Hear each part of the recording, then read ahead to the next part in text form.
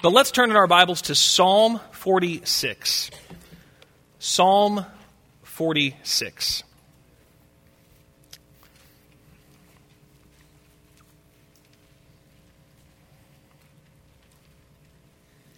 This morning, I'm going to be talking to you about prayer for worried Christians. Prayer for worried Christians. Preachers like to assume, or sometimes advertise, that every message applies to everyone in the room. And that's not always the case. There are always limitations on sometimes the application. But this morning, my limitation would be this, that this sermon, if I may give this caveat, this sermon is only going to be helpful for you if you have ever worried about anything. And if you haven't ever worried about anything, you're not going to get much out of this text. But if, like the rest of us, you've ever experienced this feeling, where you look into the future and something in the future frightens you, then this message is for you. All of us know how to worry. We're professionals at worrying. But not all Christians know how to talk to God about their worry. We know how to worry, but we don't know what prayer should look like when we worry. Thankfully, Psalm 46 is in our Bibles, and I believe it's been kept for us just for this very purpose. One of the genres of the Psalms is the Psalms of trust, and Psalm 46 is one of those Psalms of trust. So let's look at Psalm 46. We're going to look at the text in its entirety, all 11 verses, and then we're going to go through and see what God has for His people today. I hope you're ready to hear God's word this morning. God is our refuge and strength, a very present help in trouble. Therefore will not we fear, though the earth be removed, and though the mountains be carried into the midst of the sea, though the waters thereof roar and be troubled, though the mountains shake with the swelling thereof. There is a river, the streams whereof shall make glad the city of God, the holy place of the tabernacles of the Most High. God is in the midst of her. She shall not be moved. God shall help her, and that right early. The heathen raged. The kingdoms were moved. He uttered his voice. The earth melted. The Lord of hosts is with us. The God of Jacob is our refuge. Come, behold the works of the Lord, what desolations He hath made in the earth. He maketh wars to cease unto the end of the earth. He breaketh the bow, and cutteth the spear in sunder. He burneth the chariot in the fire. Be still, and know that I am God. I will be exalted among the heathen. I will be exalted in the earth. The Lord of hosts is with us. The God of Jacob is our refuge. This is God's word. Let's pray. Make the book live to me, O Lord. Show me yourself within your word. Show me myself and show me my Savior. And make the book live to me. This is our prayer. For Jesus' sake, hear us. Amen. Psalm 46 was written for especially unsettling times. We read it and we feel a sense of foreboding. There is imminent danger. It's like a short story or a movie that starts off and your blood pressure goes up. you've realized this is a drama and not a comedy. Something bad is on the verge of happening. That's the ethos of Psalm 46. There are words like trouble and rage, catastrophic imagery like the earth being dissolved. The people of God, the Israelites, look into the future and they don't like what they see. They see total devastation staring them in the face. And these words come from the psalmist in a time like this. Not only from the psalmist, but from the people of God who would rehearse them from their hymn book over and over and over again. God is our refuge. God is our refuge. We don't know which event led to this psalm being written. We can't be sure exactly how it originated, but we know that it was used many times. Anytime Jerusalem was under attack, the people in the city could go to this psalm and know how to talk to God when their city was under attack. Anytime soldiers were on the field getting ready to fight God's enemies, they could go to this psalm and rehearse it from memory to know how to talk to God when they worried about the battle they were about to engage. When early Christians were persecuted by the Jews and the Romans, when they were hiding out in caves, having church underground, hoping not to be found, hearing about their friends and family who were fed to animals in the Colosseum, they would often go to this psalm and know how to talk to God.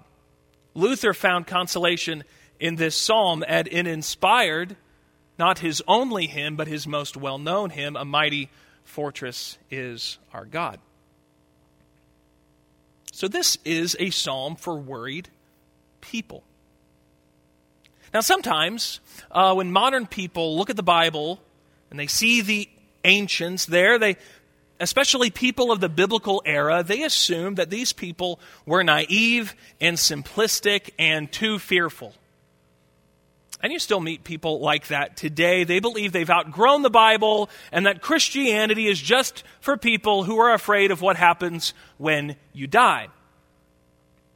Which I like to ask them, are you not afraid of what happens after you die? Now, yes, it's true, the ancients were afraid of a lot of things. But do you really think the human race has outgrown fear? Have you ever spent at least 20 and a half seconds on CNN or Fox? Now, the people who watch CNN and Fox are very different from each other, but the one thing they have in common is they're afraid of the future. And if they weren't, then those stations couldn't sell ad time. That's what keeps people hooked. Can anyone argue with a straight face that in the modern world we've evolved past worry? Of course not. Look around you. People are constantly obsessed with worrying about the future. This is why the movies that often make $1 or $2 billion at the box office are not just stories about people's lives. They're stories about the world ending and it barely being saved. People want to see those kinds of stories. They resonate with them. Why? Because they're afraid about the world ending. That's why. That's why. People are afraid about elections, about the rise of artificial intelligence, school shootings. They're worried about the future. China, Russia, nuclear warfare. I think I was 6 or 7 years old when my mom let me watch The Day After. I was terrifying. I didn't sleep for days. No, people are still afraid of the future. If you are human, you worry. You worry. So the question then is, how do we talk to God when we worry? And this psalm gives us really 3 guideposts for praying when we're worried. Now here's the first of the three guideposts. The psalm is going to teach us, number one, when you're worried and you need to pray, which by the way, when you're worried, you do need to pray. Number one, locate your confidence. Locate your confidence. We could also say it like this: remember where your ultimate trust really lies. Locate your confidence. We see this in verses 1 through 3. There's some dramatic imagery in verses 2 through 3. He says, we won't fear though, and then the though, it's a pretty scary though, isn't it? Look down at your Bibles.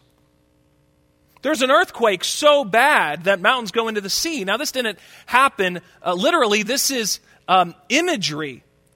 But mountains represent order, everything that is established, everything that appears to be immovable. If you've ever flown into Seattle, right, as you get close to the airport, you go by Mount Rainier. And when I read this psalm, I just think of how crazy it would be if I'm on a plane looking at Mount Rainier, that it just dissolves and goes into the water. I mean, it just looks so permanent, so established. But our lives can feel like that sometimes. That everything we trusted on, everything we assumed would stay permanent, can go away. If you've ever been through a surprising divorce, you know what it's like for there to be order and rhythm and normalcy, and for one day the mountain to go into the water, and it's gone. Do you get the picture here? For the psalmist, whatever is going on, for the people of God, whatever is going on, this image is of the whole world falling apart. Everything they relied on, everything they assumed would be there the next day, everything about which they said, this will never go away, it appears that it's going to go away. Feels like the world is collapsing in on them. But did you see how the song began? It didn't begin with this chaos. It didn't begin with mountains collapsing into the water. No, it didn't begin that way. Even in this trouble, even in this chaos, even in this fear of what's going to happen in the future, here are the opening words. God is our refuge. Our refuge. Now, it's not that Israel didn't have any physical defenses. They had walls, they had spears and weapons and shields, and they had strategies, but their defenses ultimately were their God who made promises to them. That's the last line of defense. That's the thing that's actually never going to go away. God is still their refuge. Psalm 46 reminds us as God's people where our confidence should be. And the reason we need Psalm 46 over and over and over again is because we can forget where our confidence is supposed to be. In fact, this first point could have been relocate your confidence. Because we can one day know that God is our ultimate protection, and then all of a sudden, something happens. There's the mountain. There it goes. It's gone. Something happens. And our confidence can get misplaced in other things. Other things less powerful than God. Other things less good than God. Other things less reliable than God is. So we have to locate our confidence, and we have to do it over and over again. Sometimes God's people can have a substitute refuge, a substitute fortress. Or if we were to play off Luther, for some of us, the song of our life would be, "A mighty fortress is my retirement. Mighty fortress is my family." We can have a substitute refuge. Have you ever thought about it like this? Because Israel struggled with this. Have you ever thought about idolatry as mishandled worries? Idolatry as mishandled worries? You see, the Israelites never went into idolatry. They never had a substitute God or a substitute refuge. They never began trusting in other things because they were bored. They were worried about stuff. And idols promise us identity and security. They tell us who we are and that everything's going to be okay. That's what idols do. Now, those are false promises. They're empty promises. Idols make a lot of checks that we can't cash. But they still make them, don't they? Idols play off our mishandled worries. So the Israelites would worship different false deities of their neighbors because they were afraid of a lack of fertility. You had idols that took care of that. Afraid of drought. There were idols that took care of that as well. Elijah has an interesting contest with one of those. Afraid of not getting their crops in. That's a scary thing. They had idols for that. So the pagan idolatry of Israel's neighbors offered them all these substitute fortresses, these substitute protections. Look to us and everything will be okay. And we can do the same thing. God's people, even today, Christians today, lapse into idolatry when we mishandle our worries. We're afraid about something and then we worship something to ease our fear. Some of us are afraid of being alone, and so you're worshiping a relationship. Your greatest fear is being in this world without anybody else. So you've put all your stock into a relationship. It's what controls you. It's what you live for. It's an idol. It's making a promise to you. That relationship is telling you that if you worship me and serve me above all else, you'll never be lonely. But that's not true.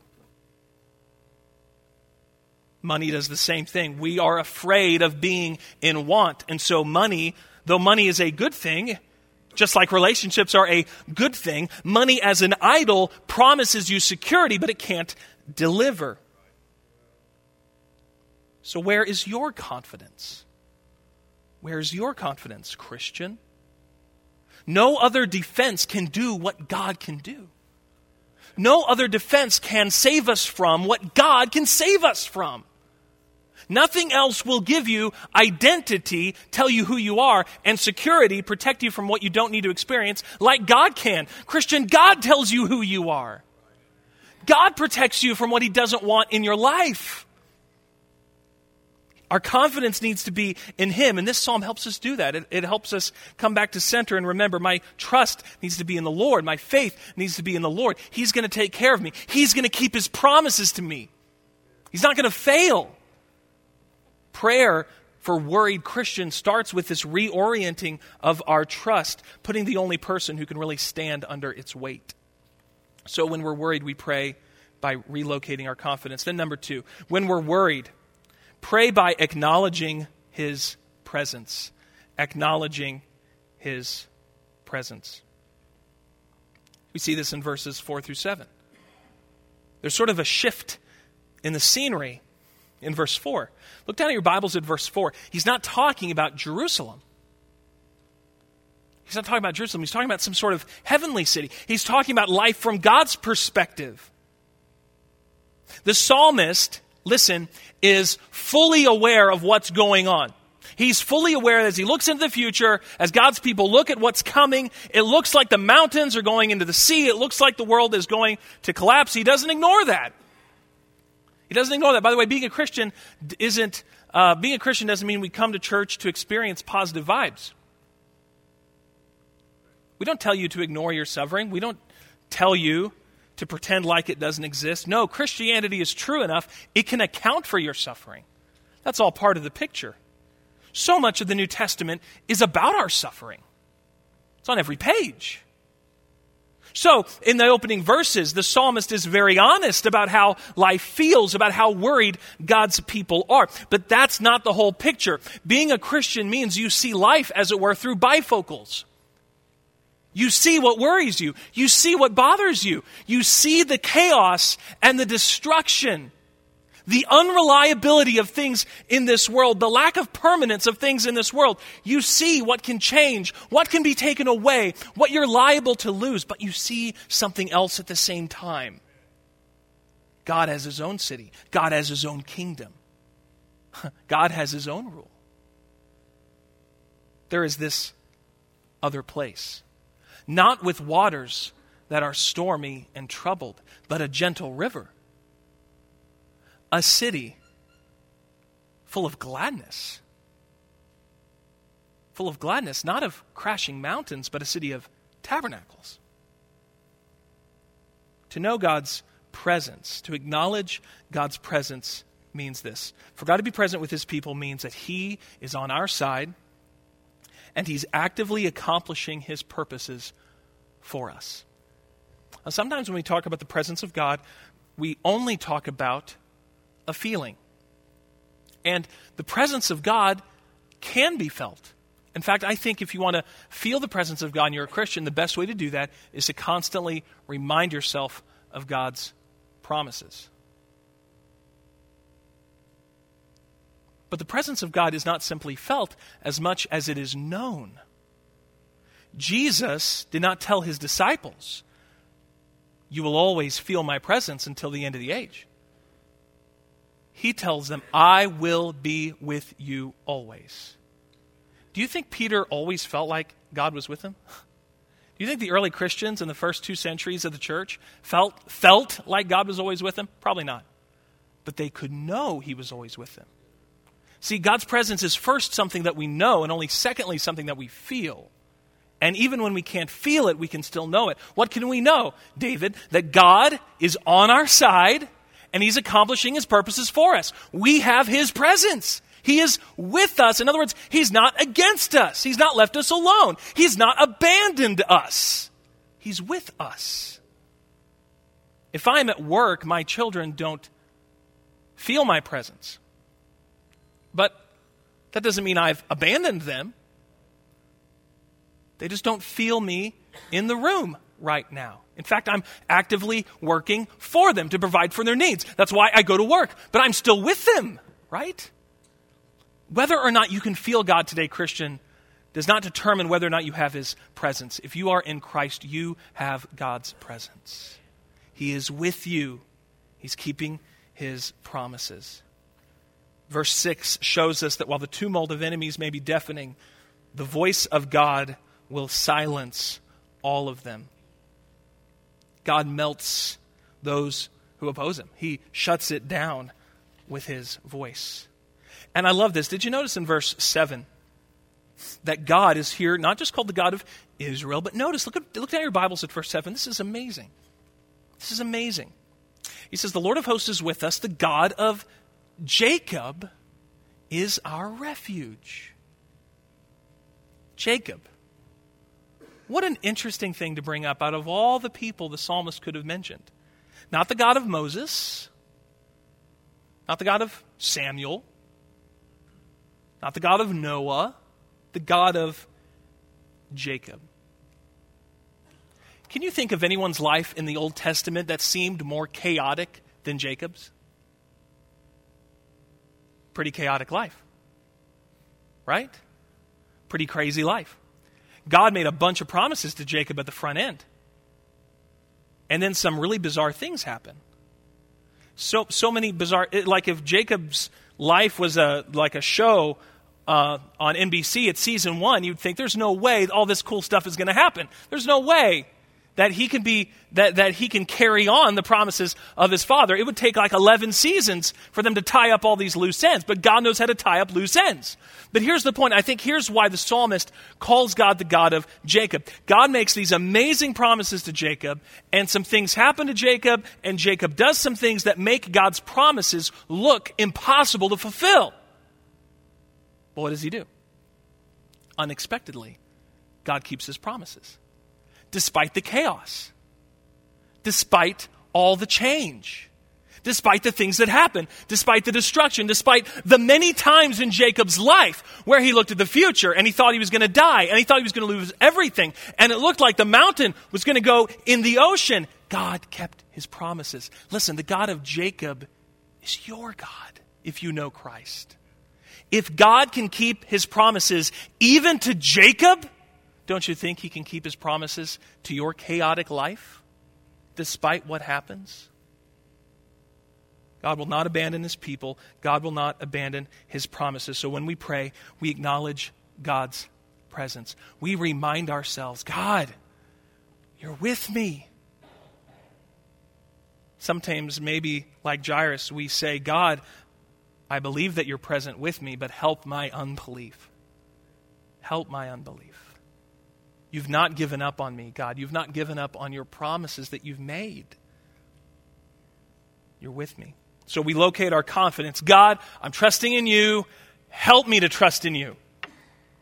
Despite what's happening, God, despite all the chaos, all the destruction, I'm trusting you. Help me to keep trusting in you. Then we acknowledge his presence. God, you're with me. Remind me that you're with me. Help me to believe that you are with me. And then number 3, verses 8 through 11. When we worry, we pray by remembering the future. Remembering the future. I love verses 8 through 11. There's so much encouragement here. He turns our attention to the works of the Lord when so often our attention is on the works of perhaps Satan or the kingdom of darkness or God's enemies. The psalmist draws us back in. Don't just pay attention to what the heathen are doing. He says to the people, to the congregation of Israel, come, behold the works of the Lord. In other words, stop looking at the Philistines. Stop looking at the Babylonians. Remember, behold, gaze on this, what God does and who he is and what he's going to do. Christians often look at the future as if they didn't believe in Christianity, as if they don't know the end of their own story. We do this all of the time. So we need to hear the psalmist telling us this. Hey, behold the works of the Lord. Remember what God is going to do to wrap this story up. Every human conflict, everything that makes you worry, everything that makes you afraid exists for one reason, and that is sin. Sin in this world is why there are things that make us worry. It all goes back to that. And when God ends this rebellion, as he does, look at your Bibles in verse number 9, he's going to end the rebellion.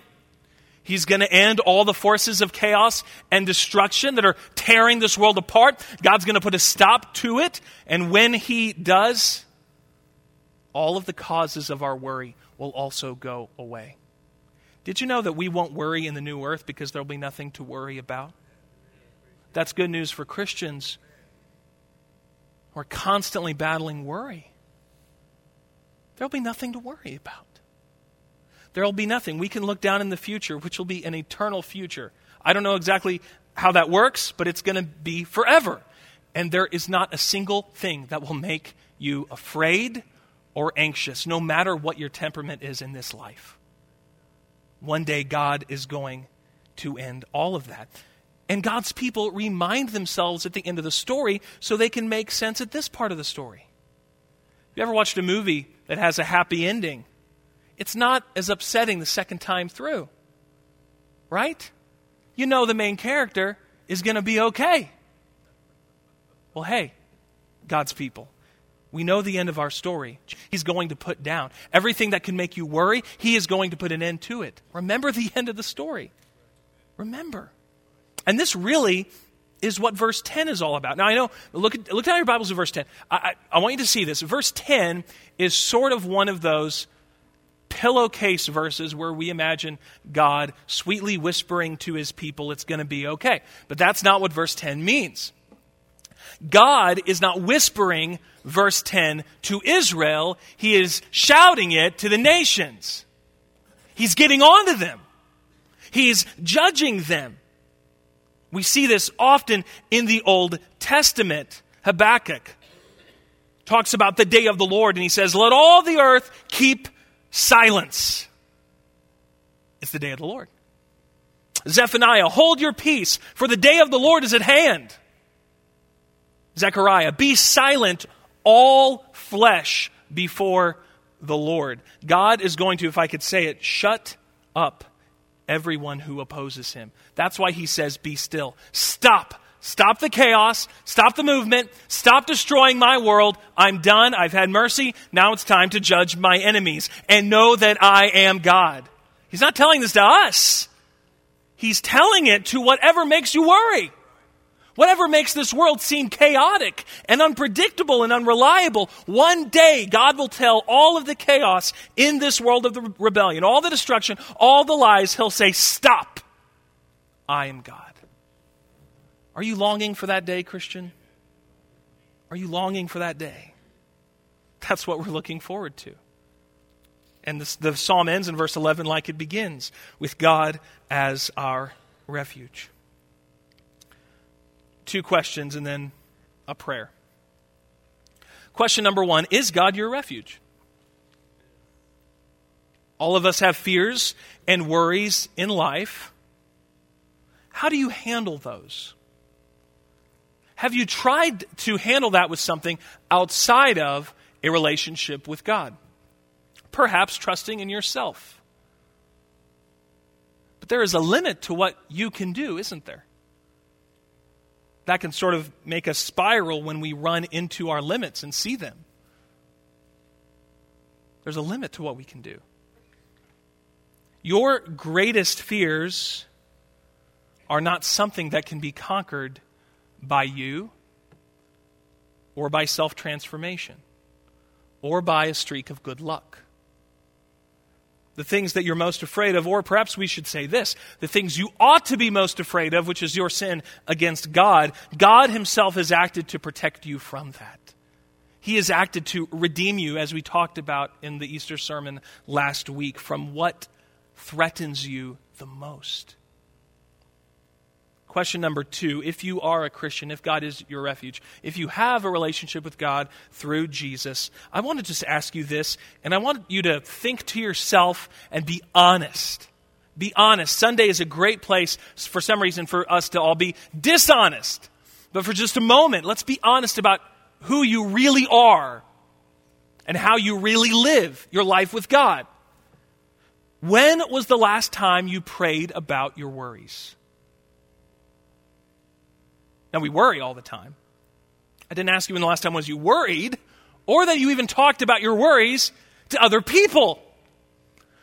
When was the last time you and God had a conversation about what makes you worry? When was it? Maybe we approach prayer like we approach church, as a place to hide from God instead of a place to be honest with God. In fact, I think many Christians approach their whole spiritual lives like this. Prayer itself can be a place to hide from God instead of being honest with God. Do you pray about your worries? Do you pray about your worries? Elijah and the band can come on ahead. We're going to pray in just a moment. And I'm going to have you stand in just a moment. But I want you to do something pretty specific today. I know I don't always ask for people to come forward and pray, but I think it's fitting. If you're facing worry and you've not yet developed a practice of prayer for when you worry, it's easy for you to hear a sermon like this and say, man, the next time I get worried, or maybe next week or tomorrow, I'm going to start doing something about this. I don't want you to do that. I want you to start today. And I'm going to give you some very, very simple instructions about how to do that. I want you to be honest with God about what is making you worry, and then I want you to just pray 3 things. It's on the handout. If you got a handout, it'll be on the screen. Just these 3 things. Here's what I want you to pray to God about whatever is making you worried. And there's a lot of things that can make us worry. I understand. Some of you are worried about a conversation you're going to have with your employer because you need a raise. Some of you, the last conversation you had with your spouse made you worry about your marriage. Some of you, your grandchildren told you they're deconstructing your faith, and you had to Google that and you're scared. Some of you worried about a medical test. They were supposed to call you back. They never did. So you're waiting by your phone tomorrow morning next to your Cheerios. What makes you worry today? Be honest with God about it, and then pray these 3 very simple things. Father, I trust you. It's locating your confidence. Father, I trust you. And Holy Spirit, You are with me. That's acknowledging his presence. And then remind yourself of this through prayer. Jesus, you are coming back. Would you do that this morning as I begin to pray? Let's all stand. Father,